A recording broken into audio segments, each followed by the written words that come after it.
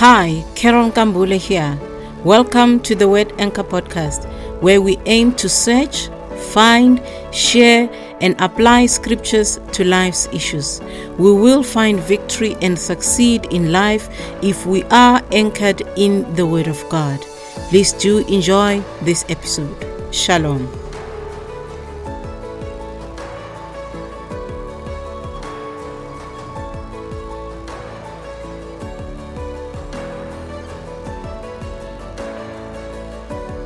Greetings and welcome. Thank you for tuning in. The episode is titled No Other God. The times that we live in are times where people have solutions, quick solutions. You need to speak to someone. You no longer have to walk miles to find a telephone booth to call someone. You want to prepare food, you just throw it in a microwave and it is done. You want to get an answer for a school question, you just go to Google and you find an answer. So things are a little bit easier. Even those that are sick in hospitals, there's more medication, there's more procedures, there's better ways of doing things. So society has evolved and the solutions are there. You may be tempted to think that we don't need God because we are able to solve things, we are able to do things on our own. However, I want to put this matter before us in this episode, that no matter how far we can go, no matter how civilized we can be, no matter how scientific we can be, there will always be only one God, and no one else can be compared to him. The book of Isaiah chapter 40 verse 18 reads as follows: To whom then will you liken God, or what likeness will you compare to him? And verse 25 says, To whom then will you liken me, or to whom shall I be equal, says the Holy One. Praise the name of the living God. If you think about it, every track record has to be broken by someone. There will always be someone that will try and outsmart you, outshine you, outmaneuver you. Someone will always try to break that record.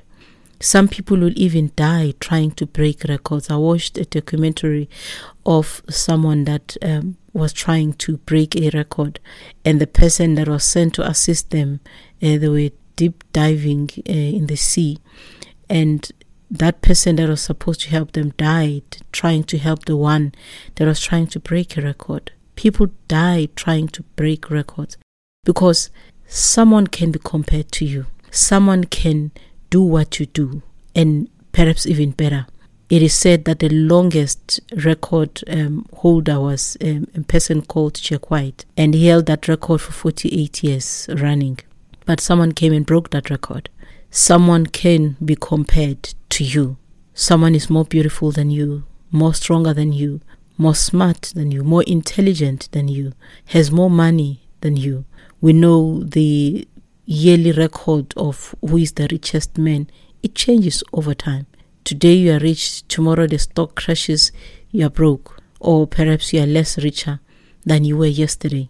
Someone else has taken the number one spot, because as human beings we're competitive. Things change. We go through situations. There are circumstances that can change, that can compare us to others. But in the main, no one can be put head to head with God.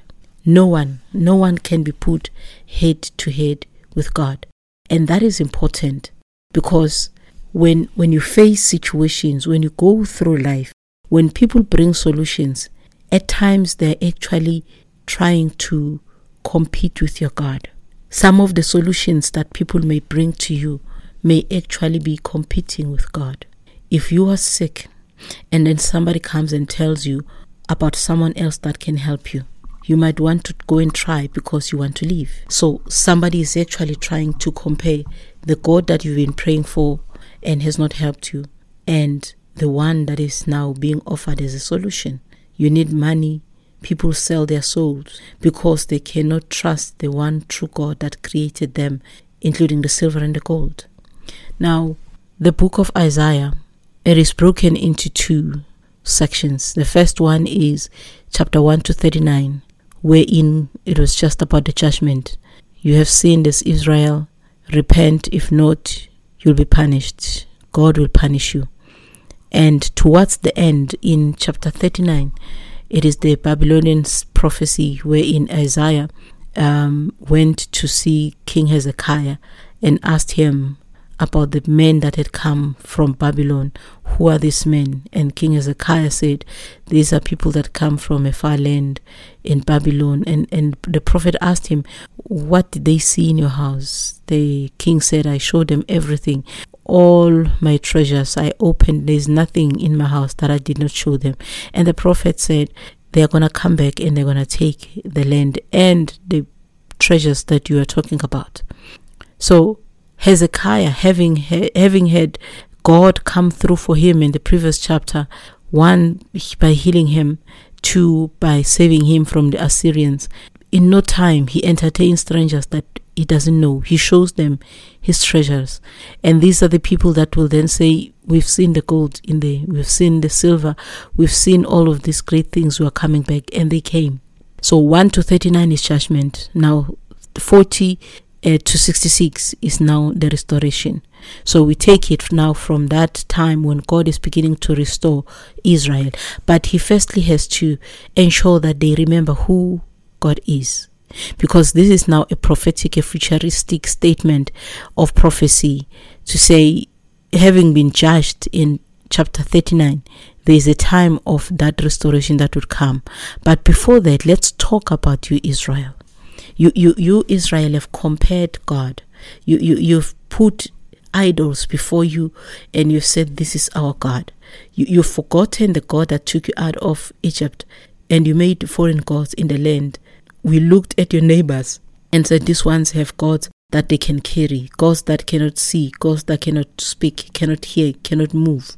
You've made them gods, and you've been punished. He says to Israel, before you can even think of God as less powerful because you would have been defeated by the Babylonians, let me remind you who I am as God. Let me remind you, Israel, I am the one that numbers the stars. I know them by name, God says to them. I know them by name and none is missing. I am the one that can measure. Can you measure the mountains? Can you measure the hills? You can't. Can you number the sand in the seashore? You can't. I am God. So you've tried to compare me to idols. You've made idols, and I've told you not to do it, and you've done so. But even if you make your own idols, can you measure the mountains which God has made? Can you count the sand? Can you count the stars? Can you do these things? Because you want to take something and make a God. You want to take something and make a God out of the very thing that this God that you serve has created. You take the gold that God made, the gold that belongs to this God. You're going to make an idol out of it. And you are going to worship that idol and say, this is our God. He says, you must now think about it. You've been punished in Babylon, but now you must think about who this God is that you're supposed to serve without comparing him to any other God. He wants to put a case about himself before he tells them about the restoration, that you're going to come back, that you're going to have the Messiah, that I'm going to restore you, you're going to plant vineyards and you're going to eat the grapes and all of those things. Before the good news can be told to you, before you can run around thinking all is well, let's come back and reason again together. What brought you to this place? Because you take the silver, the goldsmith comes and the silversmith comes, makes an idol. The thing cannot talk, cannot carry itself. And he says the poor one, because he cannot afford the gold and the silver, would go and take wood and will get someone to go and carve it and make a god. And he'll say, this is my God. Now, these are the things that have gotten you into trouble, Israel. Let's talk about them before we talk restoration, because you see, you have to understand that God cannot be compared to anyone. Before you are restored, you need to understand, who is this, your God? They've tried to make themselves God. They've tried to make God for themselves. They've tried to create idols in other nations. Remember Pharaoh, In the book of Exodus, Pharaoh was said to be a sun god. But this Pharaoh, when God brought darkness in the land, the sun god could not make the sun to shine, because the so-called sun god has not made the sun, cannot make the sun, cannot bring light. The best thing he can do is to make himself a candle and light it, and it comes to an end as well. But he cannot make the sun to shine. He cannot bring the moon and the stars. He does not even know them by name. They worshipped the water gods, where they thought water is symbolizing fertility and all of those, and that water turned into blood. They thought that their firstborns, are those that are in the lineage to becoming kings. They all died. And when they released Israel, Pharaoh and the horses and chariots followed again, because they thought they could now outrun Israel, corner them, and bring them back. They drowned in the sea. They were trying this God, and God had to show them who is He. They tried again, because God cannot be compared, but people have tried over and over again. People have tried to compare our God to their gods. In 1 Samuel chapter 5 is the story where Israel was defeated by the Philistines, and they took the Ark of the Covenant. They took the Ark which carries the presence of God, and they went with it to their own land. Imagine, they are thinking that we have won this battle against Israel. It means their God is nothing. We can so much take this Ark and move with it and take it to our land. If this God is as powerful as they have told us, maybe He will work in our favor in our land. They took the Ark, took it to their place. And the Bible says they put Dagon next to the Ark. The following day, Dagon was on the floor. Praise God. He was on the floor, could not raise itself up, could not cry aloud to anybody to help. Nothing. It was on the floor. They picked it up. Imagine you saying, this is my God. You have to pick it up, put it again. The following day, it was broken now. This time, only the body was left. The head was gone, the hands were gone, the feet was gone. It was broken, useless. But this was said to be a God.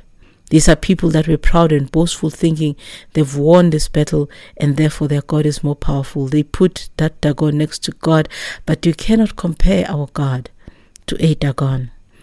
And after that, they got sick. They had sicknesses.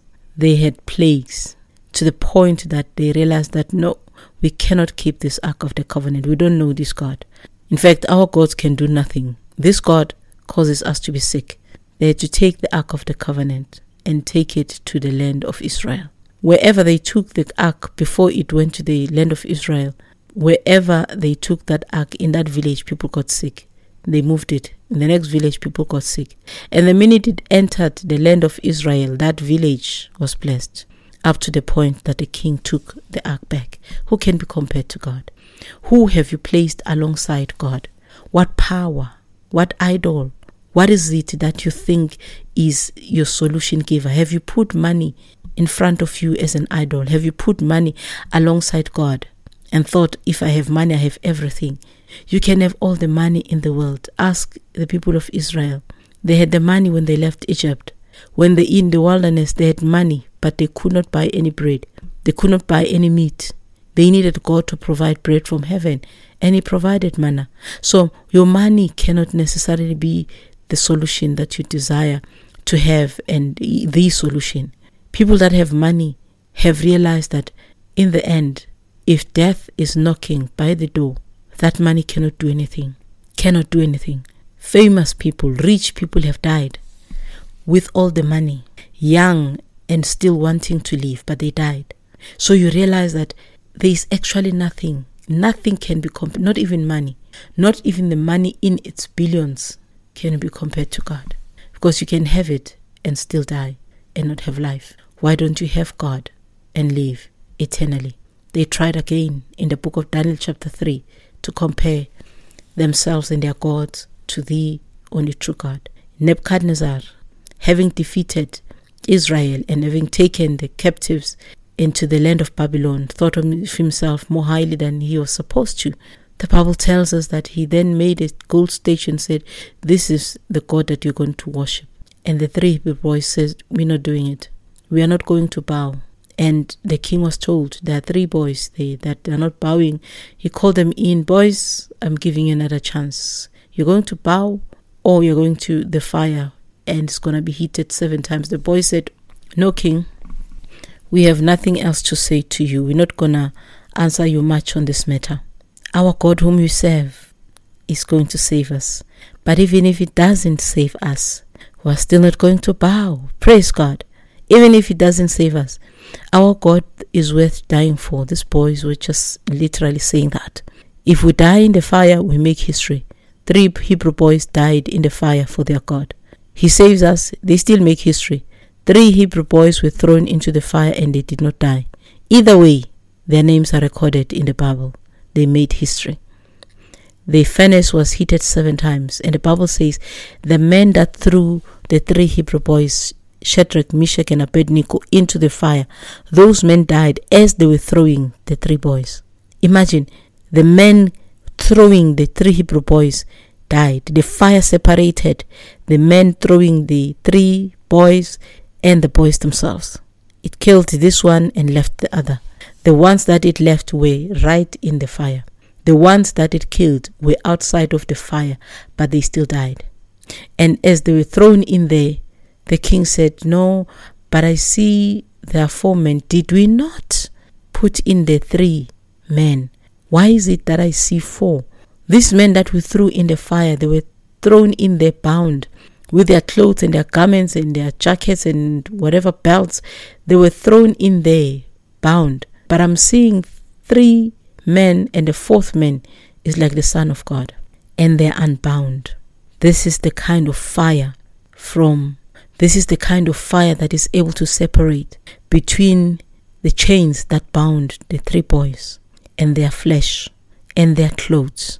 It was able to break the chains, but did not touch the boys on whom the chains were.